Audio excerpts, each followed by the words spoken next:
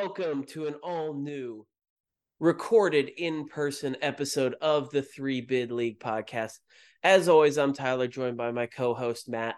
And in the second half, we got a terrific interview with one of the most fun players to watch in this league, one of the candidates for the Rookie of the Year award, GW forward Darren Buchanan Jr.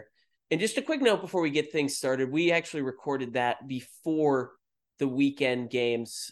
GW was actually off, so everything stays relevant, but there may have been one or two things mentioned that wouldn't make sense knowing what we know about the weekend games, so keep that in mind. But, Matt, those were some pretty eye-opening weekend games, and we have to start with what I have now discovered is actually definitively called the Capital City Classic. VCU beats Richmond again. Yeah, it just doesn't really seem to matter. You can throw the records out the door because Richmond on, what was it, their longest winning streak in about 90 years. But VCU, a team that struggled at home this year, got by far, I think, their greatest home environment of the season. And it was close at halftime, but really in the second half, the Rams left no doubt and just pulled away for the type of win that we knew they were capable of once they got fully healthy.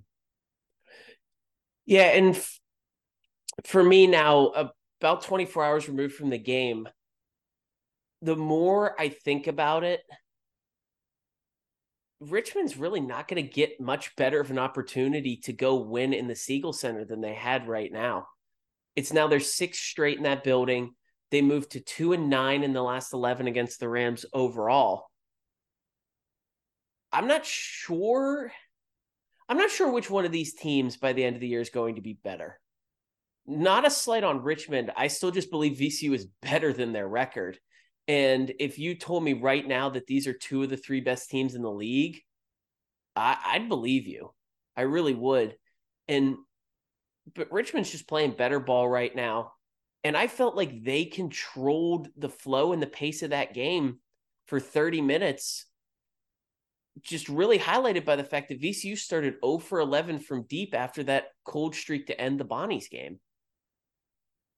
Yeah, I mean, really, I think at one point VCU made 4 in a row in the second half, and that was kind of just the dagger where Richmond couldn't recover from that. But I do think these teams are pretty even. I wouldn't say it's a bad loss for Richmond, although kind of with where they stand, they need every win they can get if they want to contend for an at-large. But I think it was more just the positives of VCU in that second half rather than Richmond missing an opportunity. I think VCU just knew they were in a battle and went out and took it from the Spiders. Yeah, look, it's not a bad loss by any stretch of the imagination. I don't think we ever believed for a second that Richmond was going to go 18-0 or even 17-1. They were going to drop 2 or 3 games in conference. They got the one that they had to have for their at-large hopes.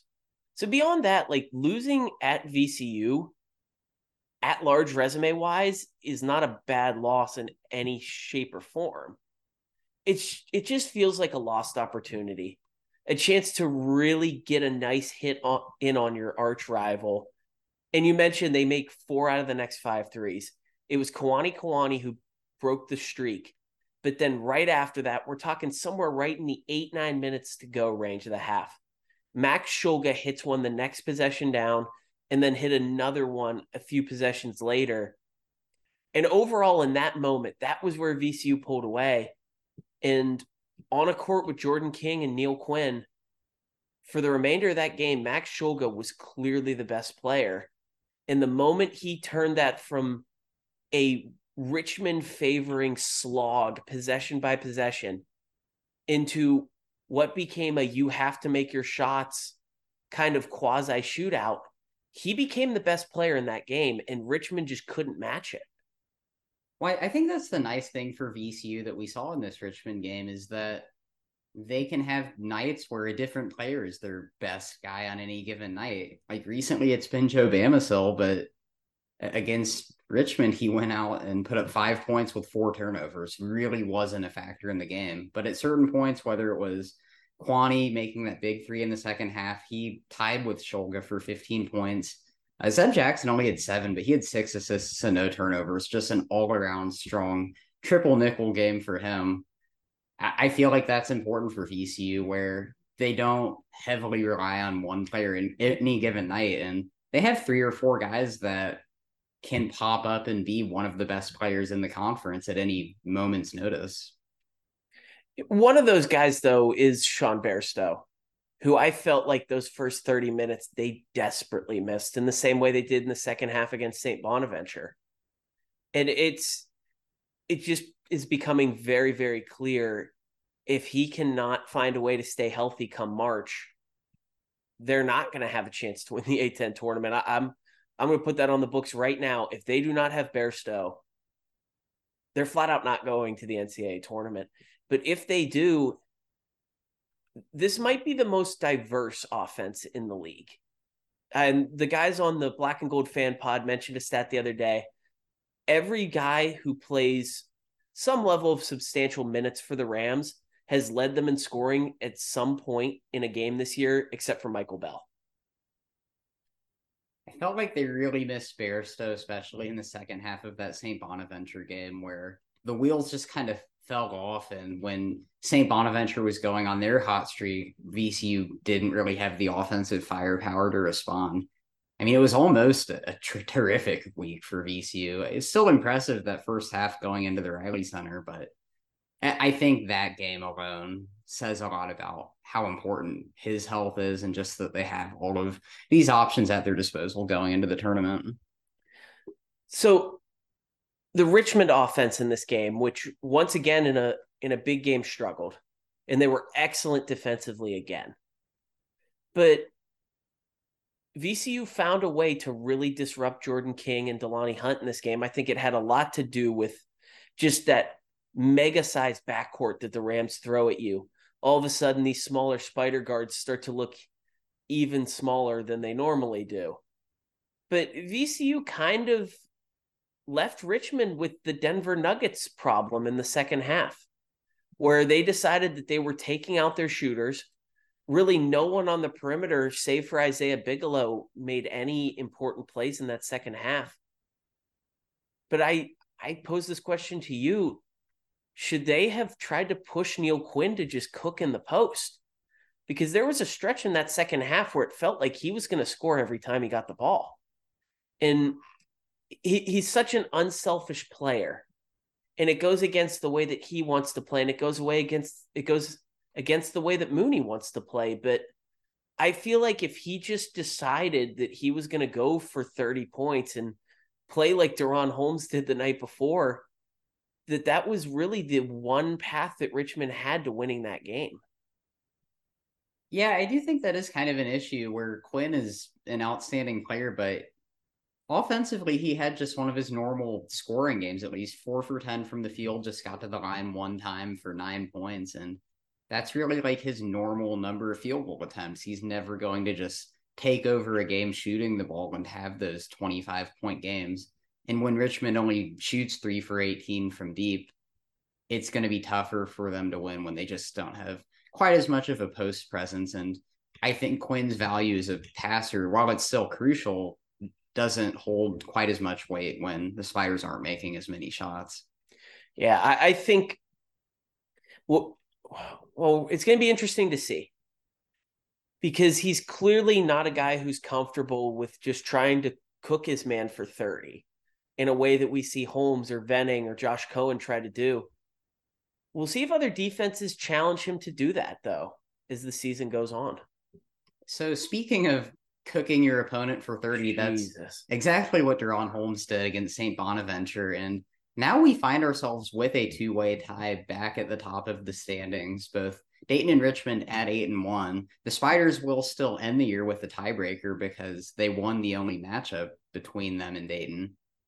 I want to go back to Richmond, though. Just how does the VCU game change your outlook? I do think it's important to note the schedule really softens up, and that's what I talked about at the beginning of the conference season.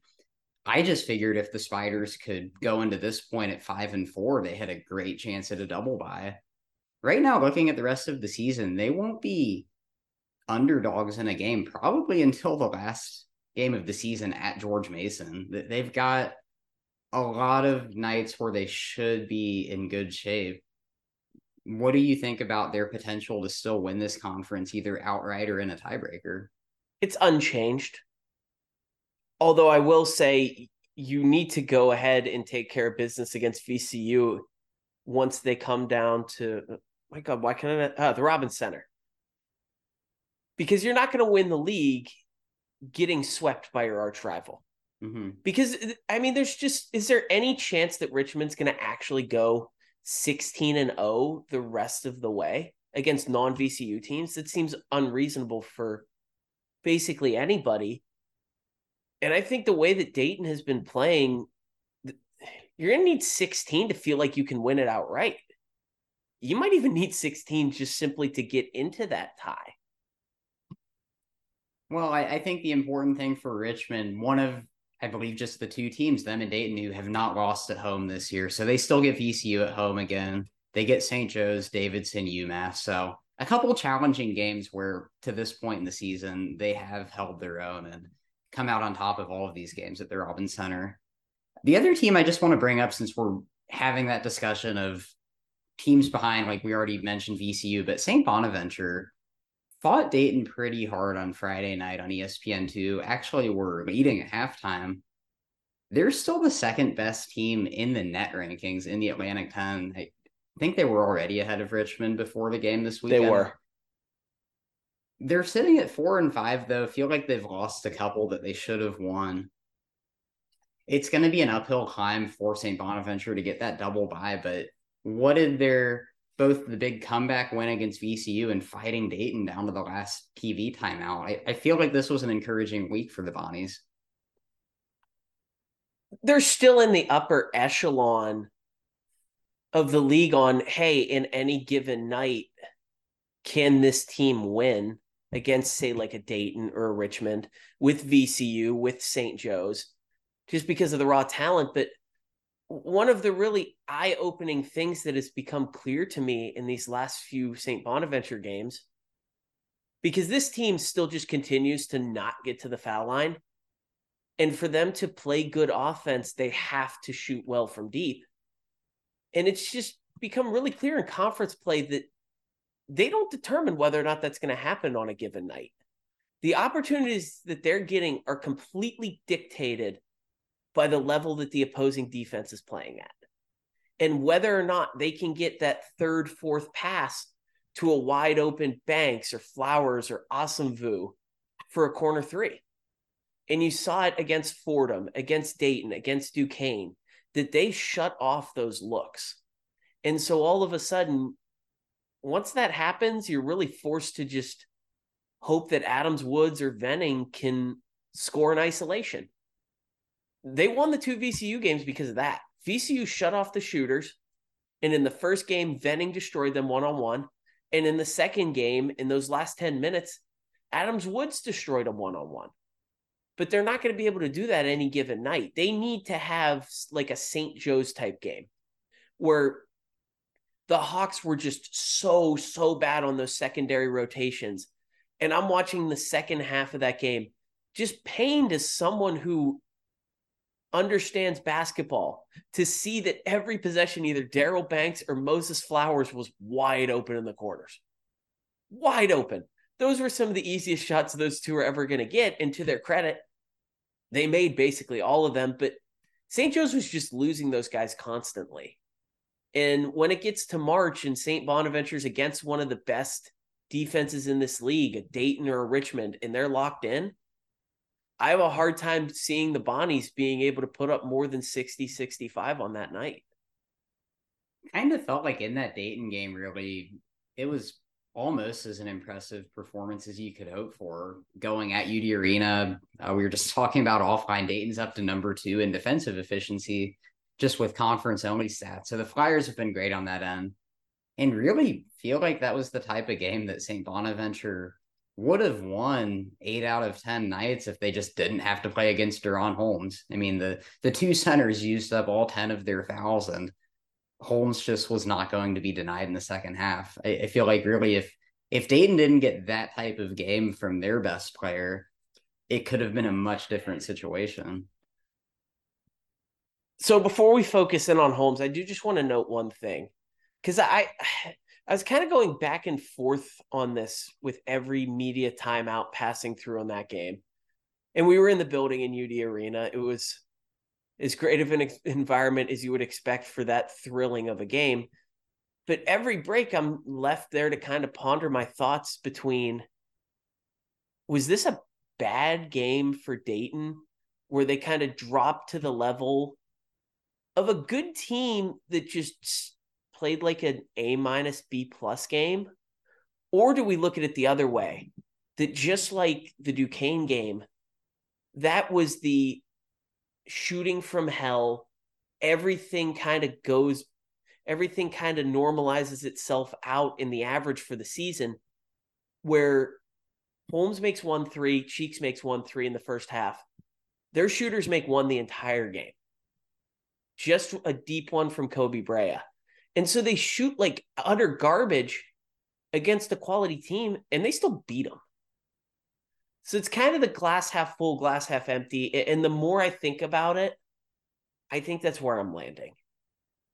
That you had an awful shooting night where you probably should have lost like 8 times out of 10. And between Holmes and the perimeter defense, Dayton willed their way through it. No, I mean, I think that's kind of what has separated Dayton from St. Joe's this year. If we want to bring up another team, just two teams that heavily rely on threes, but I think St. Joe's is, as we've seen, they've lost some really bad games because when they haven't made threes, they don't have another way to win. Dayton can, and most of that has to do with DaRon Holmes, but overall, just it was an efficient night for the Flyers, even when the threes weren't going in. They only turned the ball over 6 times. They were valuing the basketball, and it definitely helps when you have the best player in the court. But I think I agree with you that I'd see it as more of an encouraging sign that a team that has won most of their big games all year by making a lot of threes, they were able to still come out on top despite having a bad night there. Yeah, and let's flip it to the most important thing. Holy God. I was laughing. I was legitimately sitting in my seat laughing in those final 2-3 minutes. It was like peak Shaq.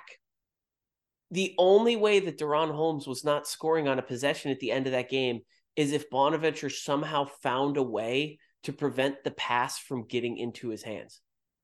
And other than that, he was so physically imposing on those non-centers that were having to guard him after Brown and Vennings both fouled out, and just so quick on his first move that Venning and Brown couldn't hang with him. That dude could have had 60 if he just called for the ball every possession that game. The second half, they just couldn't stop him. He would have scored every possession if he wanted to. And I think we need to compliment him on the kind of unheralded huge growth in his game, which is that he is now an awesome, reliable free throw shooter.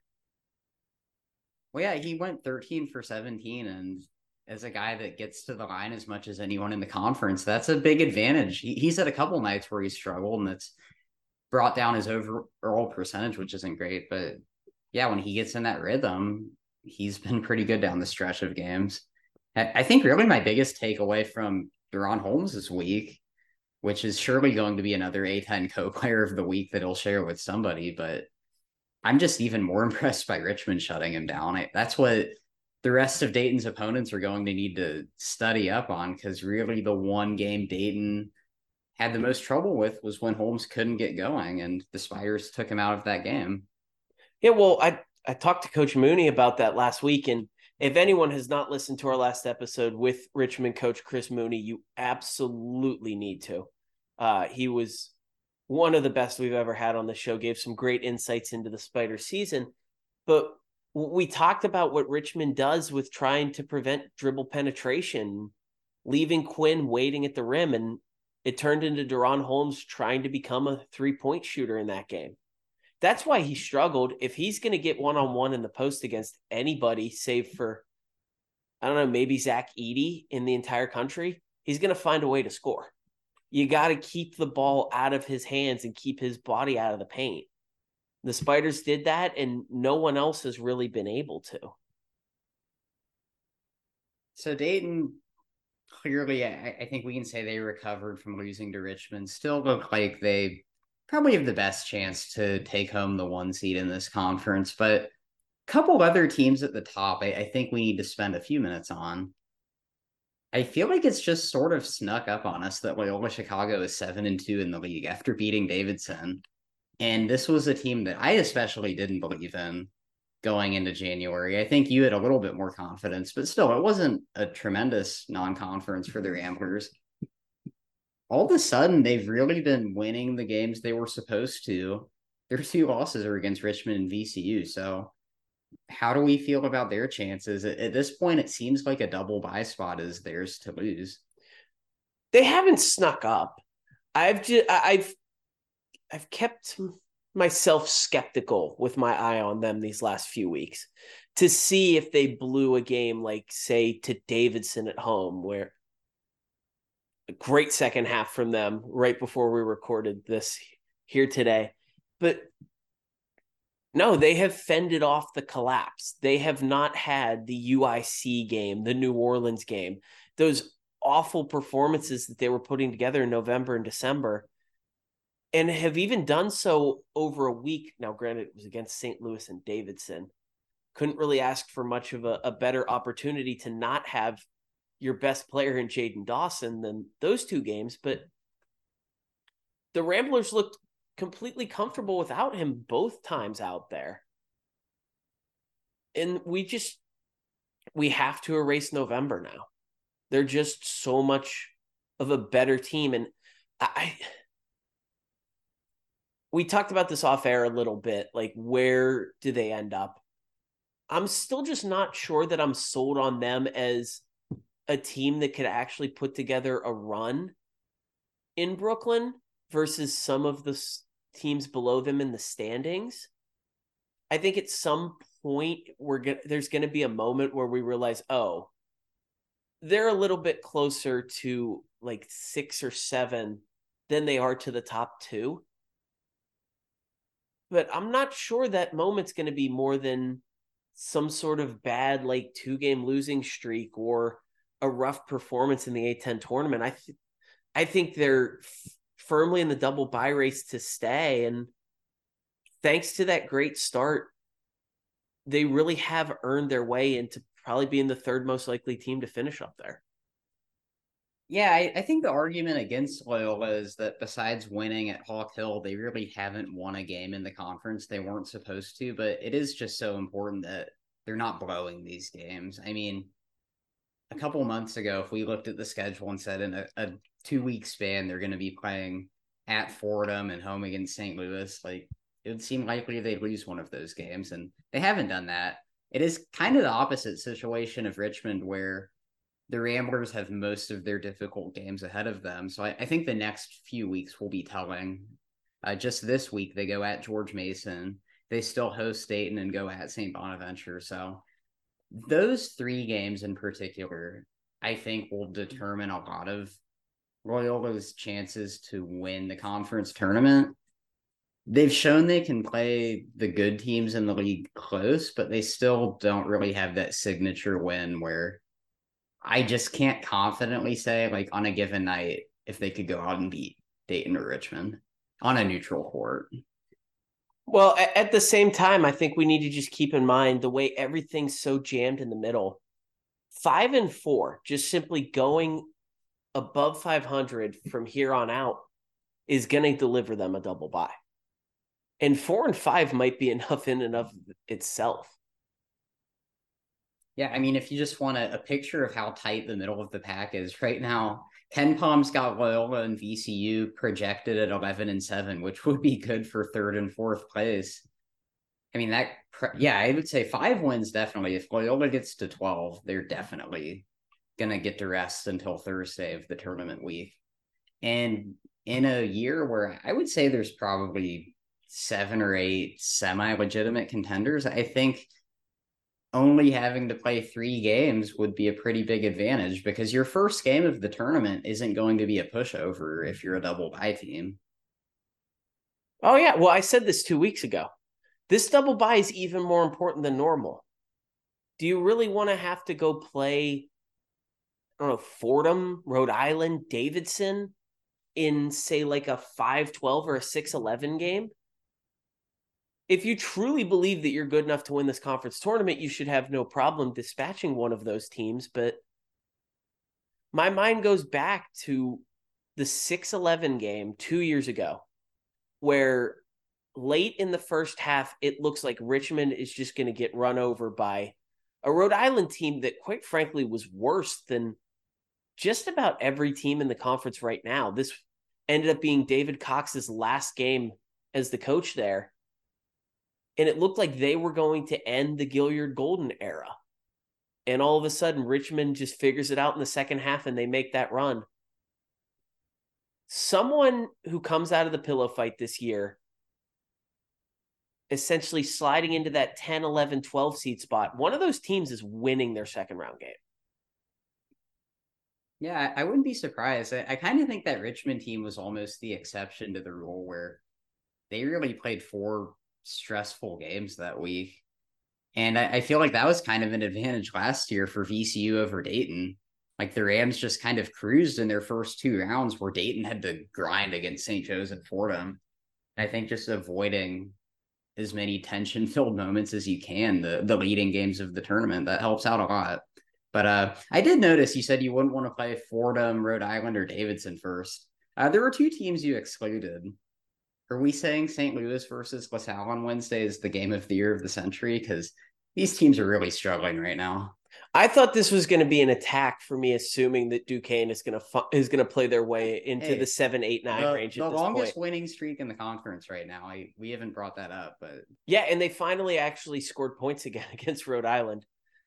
Day Grant is back and finally looking like that concussion has fully cleared him. 31 points, unbelievable game. Duquesne with a really good chance to now beat Davidson at home to close out the first half 4-5 on Wednesday. But yeah, the more I look at it, it's starting to feel like St. Louis LaSalle might be the bottom 2 teams. And I hesitate to say that about LaSalle because of Brantley, Brickus, and Dunphy, but they're just not playing well right now. As for St. Louis, do we have any doubt at this point that they're the worst team in this league?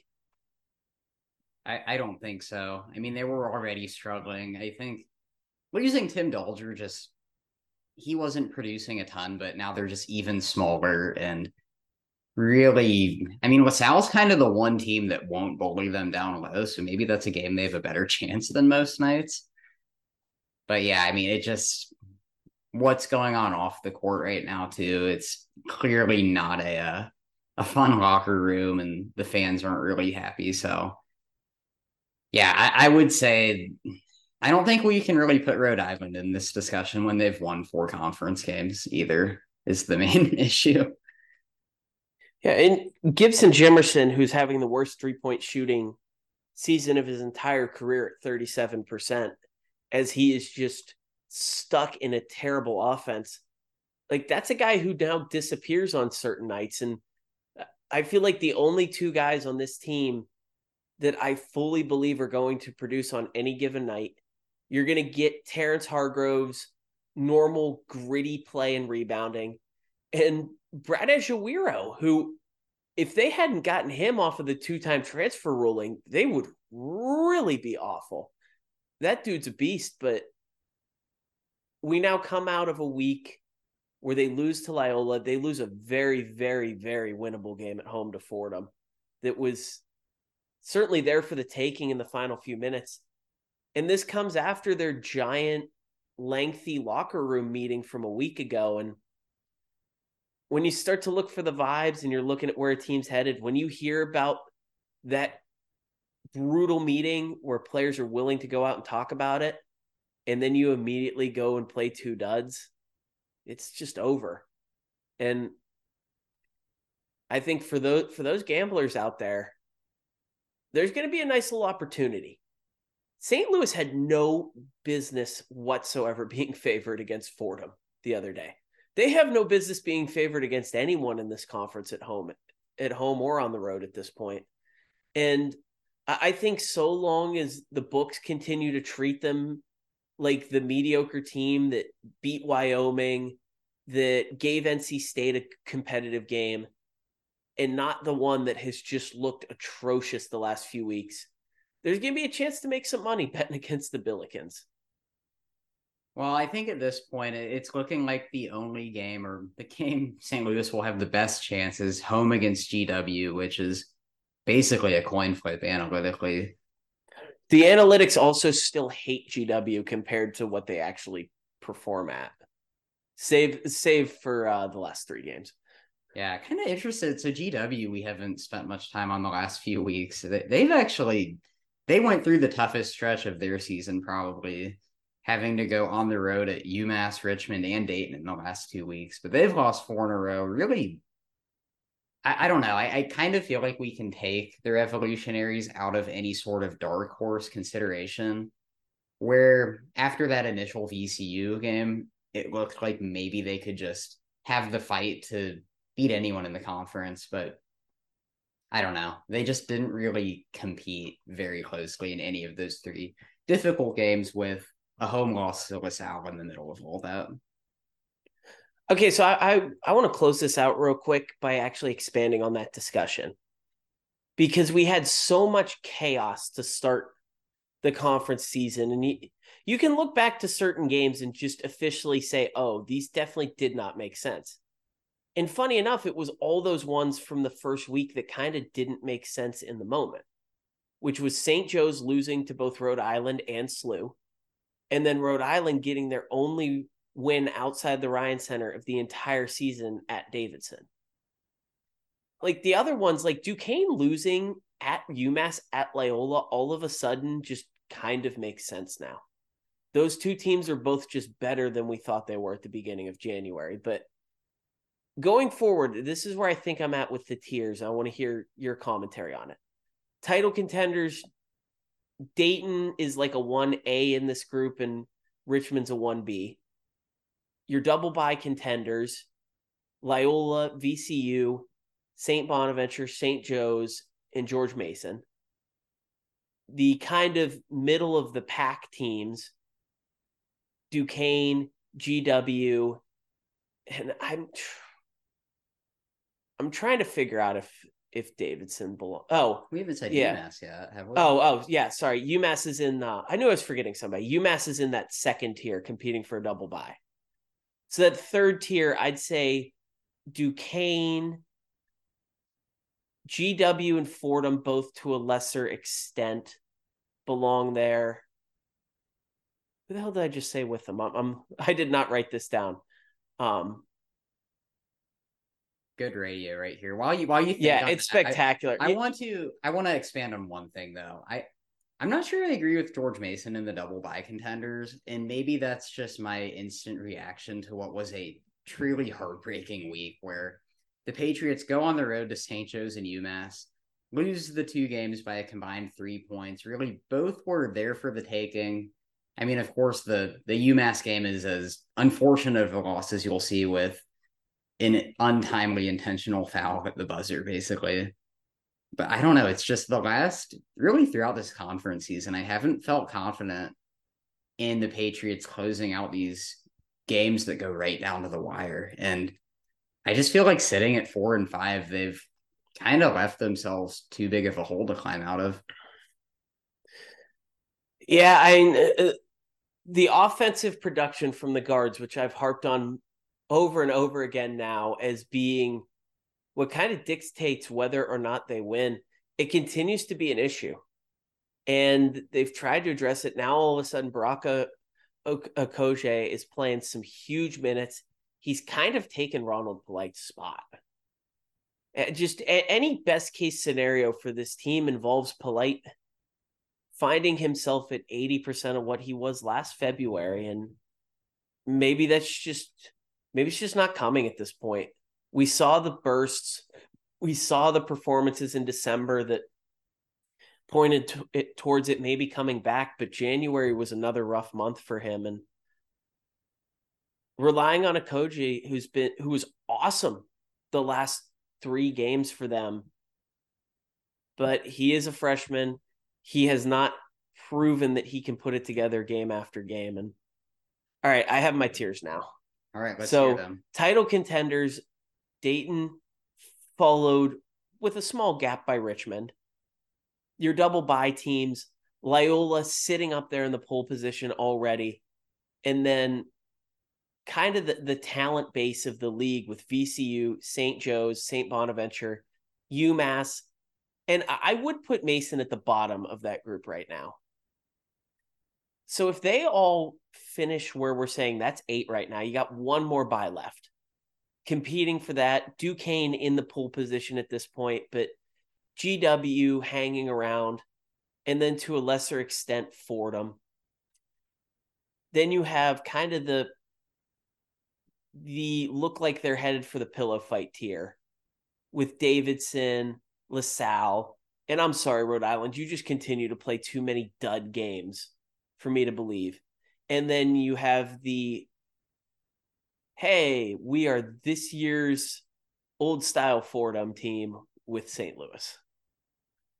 Yeah, I pretty much agree with that. The one thing I would just add, if there was a team to join Dayton and Richmond in that top tier, I think it's pretty clearly VCU. Even though I don't feel great about saying that when St. Bonaventure just swept them this week, but the Bonnies have lost too many bad games, and VCU just feels like they're more trending upward right now. I just can't put them there for the regular season. No, not yet. I think that 2-game gap is just kind of unreachable, although they do still play Dayton twice.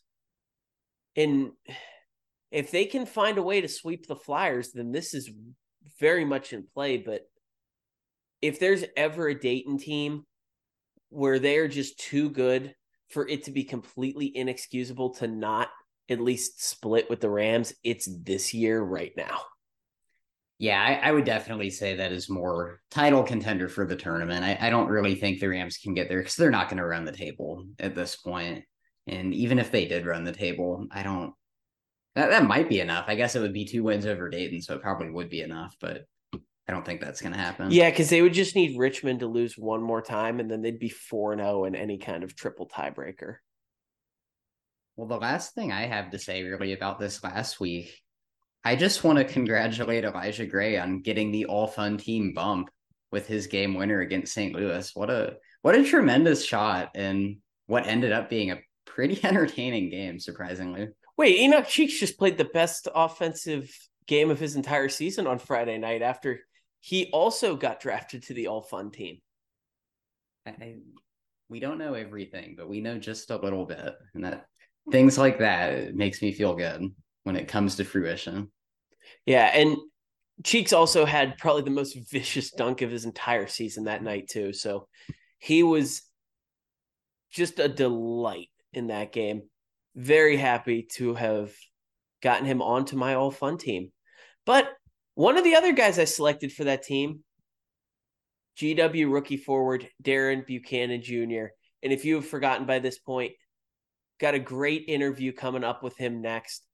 A very intelligent player on the court and a guy who was very open with his interview answers, a guy who gave me a great 20 minutes here. You are going to really enjoy it. But Matt, anything else before we pass it off to Darren? No, I don't think so. I think everyone at this point wants to hear him. So I got nothing. All right. We'll pass it along. Just a quick aside. If you're listening to this, please reach out to us either in email 3bidleague@gmail.com or on Twitter @3bidleaguepod.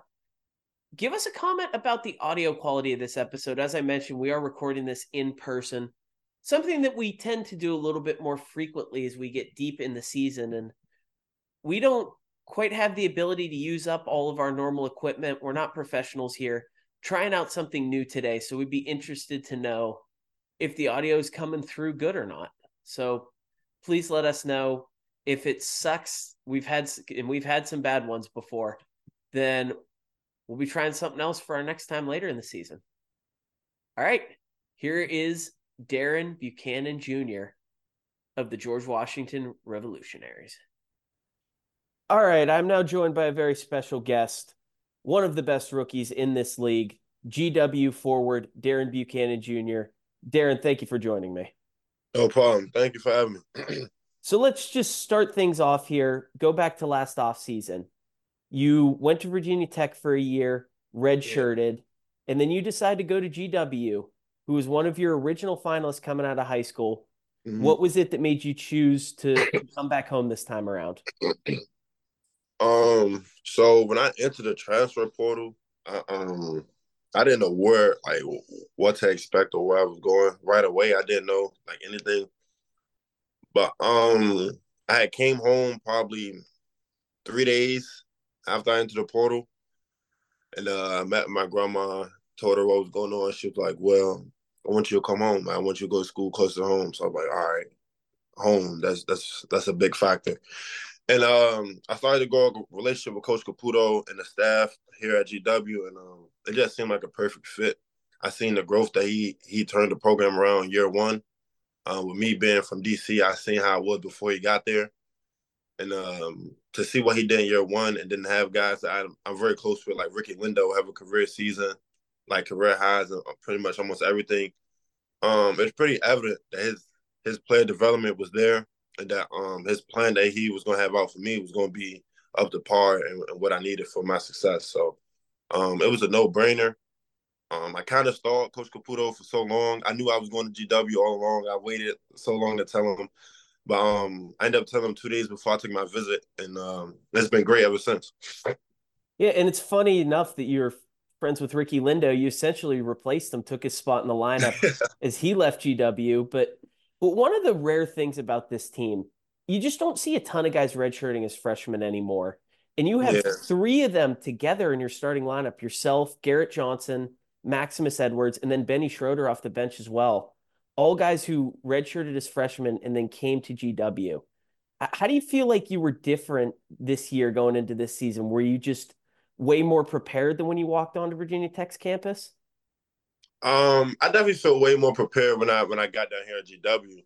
But as far as with me, I'm still 19, so it was still like a total like shift for me coming from the ACC level then back home where I'm close to the family, close to the friends, and actually playing this year. So it took me a while to get my foot in, but in terms of like the strength conditioning and things like that, I was pretty much used to that, but I just had to adapt to a new way of just getting after it with Coach Handy and stuff like that. So um, it was a smooth transition, I'll say, but I definitely feel like I was more prepared, being as though that I really showed in my freshman year. So you have an incredibly unique game. That's one of the biggest reasons why I wanted to talk to you here today. And for people who are fans of other teams who maybe haven't played GW yet, haven't seen you, can you describe your game like as if a scout asked you to try to give a sales pitch to him? I describe my game as a player who want to win, who's going to do anything to win. Use his body to get downhill, draw a lot of fouls, great for his teammates, and most importantly, have high intensity on the defensive end and rebound the ball well. And just a high motor player who hate to lose. So So what position did you mostly play offensively back in high school? in high school, I don't know, to be honest. I played point guard, I played center, I played small forward. I played pretty much everything. AAU, I played center. I definitely played center AAU. Then high school, my senior year, I played point guard, I played center, I played everything. So it was kind of just getting in where I fit in with whoever was on the court with me at the time. So So that fits what I've watched this season. And the first month of the year, I think I described you as a guy who was trying to be a power forward in the 1970s, who then hopped into a time machine and popped out in 2024. With your post up game is a guy at your size and quickness really just doesn't go into the post very often anymore. And you leaned on that heavily earlier in the year. Now you're starting to do a lot of dribble attacking. You're starting to shoot the three more, and it's this really interesting hybrid offensive game. Yeah, when I stepped on campus, Coach Caputo said, "Yeah, I want you to play a little bit of the five." I'm like, "The five at the college level? Like, how's that going to work? Like, I'm only 6'7". But we watched a lot of film, like guys like Draymond Green, um, Sabonis. We watched a lot of film, guys who were like playmakers out of the five. He was like, "I think you can be that for us." So I started y'all playing a five, come off the bench, and then as the season started going on, he started putting me in more ball screens, like where I'm handling, where I'm setting it. So we definitely started to use like every aspect of my game, and it's just showing now. So Who is it that you want to try to emulate, whether a current player, maybe a former player, just a guy that you love to go watch those highlights of and try to take things out of their game? um, I mean, of course, I love LeBron, but I'm kind of big on like the younger generation now in the NBA. So I love to watch Scotty Barnes. He's a 6'8" like point guard, kind of like a big guard. How I view myself as. Um, I love Anthony Edwards, how he just attacks the game. His defensive intensity. Who else I watch a lot of? Kobe. I still watch a lot of Kobe to this day. To this day, I still watch a lot of Kobe. Um, Let me see. I love Julius Randle. Julius Randle. I've been watching him a little more often. I actually met him. They had practice here at GW one day, and I got to take a picture with him. So that was cool. But those guys are kind of the guys I watch a lot of, just to try to get like little pointers from them. So Two things that you said there set off kind of alarm bells in my head. The first one, Julius Randle is a great offensive comparison. That's another guy who maybe not quite the size of a traditional like bruiser big guy, but someone who will just beat up people in the post while also having a perimeter game to what he does too. The other one being Anthony Edwards from an intensity standpoint, almost kind of a sometimes reckless intensity because when you have the ball in your hands, you are attacking people. yeah, Coach Caputo say he wants me to play with a lot of force. So I've been just listening to him and doing what he told me to do. So. So we'll flip it to the other side of the court. You play kind of all over the place defensively. Like you said, Coach Caputo wants you to be a five. Sometimes when Stretch Akingbola is out of the game, you got to take on that role. You and Garrett Johnson also share some defensive assignments. You can interchange amongst different size forwards. What's the type of guy that you feel like you're best at guarding, being able to shut him down? Um, Me personally, I think guys that just dribble, like I think I move my feet pretty well to stay in front of them, and I just like taking out the best player of each team, like just taking them out the game. Like once you do that, I feel like there's you took the other team's will. Like there's nothing you got to make somebody else beat you. So I feel like I like guarding in the post, like bigger defenders. Um, but I think where I'm best at is on the perimeter. I think I'm a really good perimeter defender. So Not quite preferring to battle with the centers, but nah, you will if not you at have to. all. So I do want to talk about your other fellow freshman on the wing, Garrett Yeah, Johnson, a guy who's gotten a lot of rightful publicity this season for his journey. But he also is just a fantastic player, a great shooter, a guy who does a lot of things you would typically see out of a stretch four. You're kind of taking up the power forward spots. Just how do the game between you two fit together? if it's well, we realized that in the summer when we were competing against each other, and it was times with me and him on the same team we wouldn't lose. And I was just like, it's going to be that way when the season starts, and just like with me being a driver and him being a shooter, like, and I'm a playmaker. So when I drive and I see him open, I'm gonna give him the ball. I tell him that all the time. Like every time I get the ball, I tell him be hands ready because you never know when I'm going to come hit you. So he's a great player. I love playing with Garrett. Everybody knows his story. His story is like unbelievable to see his growth to where he is now is crazy. And Like he's just a great player. He can shoot, drive. He's very athletic. People don't even know that he's very athletic. He we ain't gonna talk about it. But it caught me a few times at practice, but nah, I love playing with Garrett, and I think we play pretty well off each other, and it's gonna be good to watch for the next couple years. All right, so let's say tomorrow morning you guys are out on the practice court. Coach rules the ball out, says, "Hey, Darren, Garrett, you're going to 11." Who's winning that one-on-one game? I'm gonna be honest. I'm gonna say me because I don't like to lose, man. I don't like to lose. It's probably gonna be. I'm gonna say me 11-10, 11-9, probably. But then if it's a good day, Garrett might get me because he could shoot the cover off the ball, man. So I don't know. I don't know. This is an inexplicably loaded rookie season across the conference. There's like 7 guys who could legitimately win Rookie of the Year at this point, but it may come down to you and Garrett. You guys might have to actually just Yeah, play each other 1-on-1 at some point for the award. we roommates on the road, and that's all we like. We just be asking like, bro, who gonna win it? I'm like, oh no. I mean, I'll be happy for him though. I already told him like he wins, I'm gonna be so happy for him because he deserves it. I mean, like I said, his story is like you never really see something like him, like his story. So I told him he deserved it. So I'll be happy for him for either one of us, either way it goes. But it has to be one of us. I don't think any other rookie or what we're doing. Are you ever stat tracking any of the other guys just to kind of see like, oh, this guy's coming for us? Like this might be a 3-man race now. Nah, not really, not really, because any like it's either like I always see a post he rookie of the week or me. Like I don't really be seeing the other ones. So like when you said 7 guys, I was only thinking it was us two. I didn't know who the other 5 were. So It's if I had to bet right now, I would say it's probably one of you two or Xavier Brown at St. Joe's. okay, I know he's He's good. the He's one good. guy Yeah. who could come for it. But Nah, he's good. He's good. I like his game. yeah, and it would be if one of you two wins this, it would be a back-to-back after Maximus Edwards took the award last year.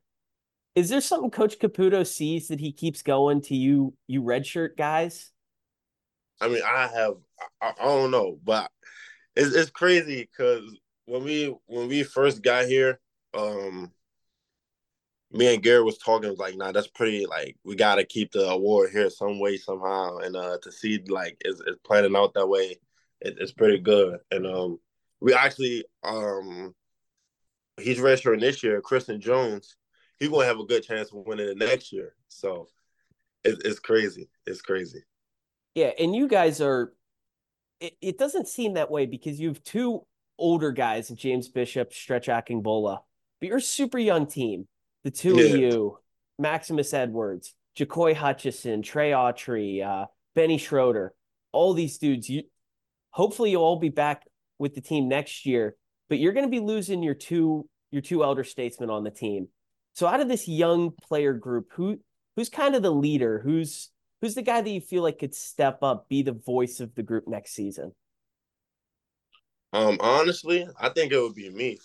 Um, I feel like I'm already that vocal leader on the team, but I feel like all of us will step up because we all know what's at stake, especially with them two leaving. We got big shoes to fill, especially with JB, him being a GW legend, top 5 in scoring. So we know like what's at stake and what we got to do to get back to how we know we got to play with them two being gone. So I mean, it's going to be a tough adjustment. Definitely losing JB and Stretch, but I think everyone that's going to be in that locker room next year is going to be ready for it. So Do you guys ever put any thought towards next season? Like, oh man, everybody a year older, a little bit better. Like, just imagine what you guys could do.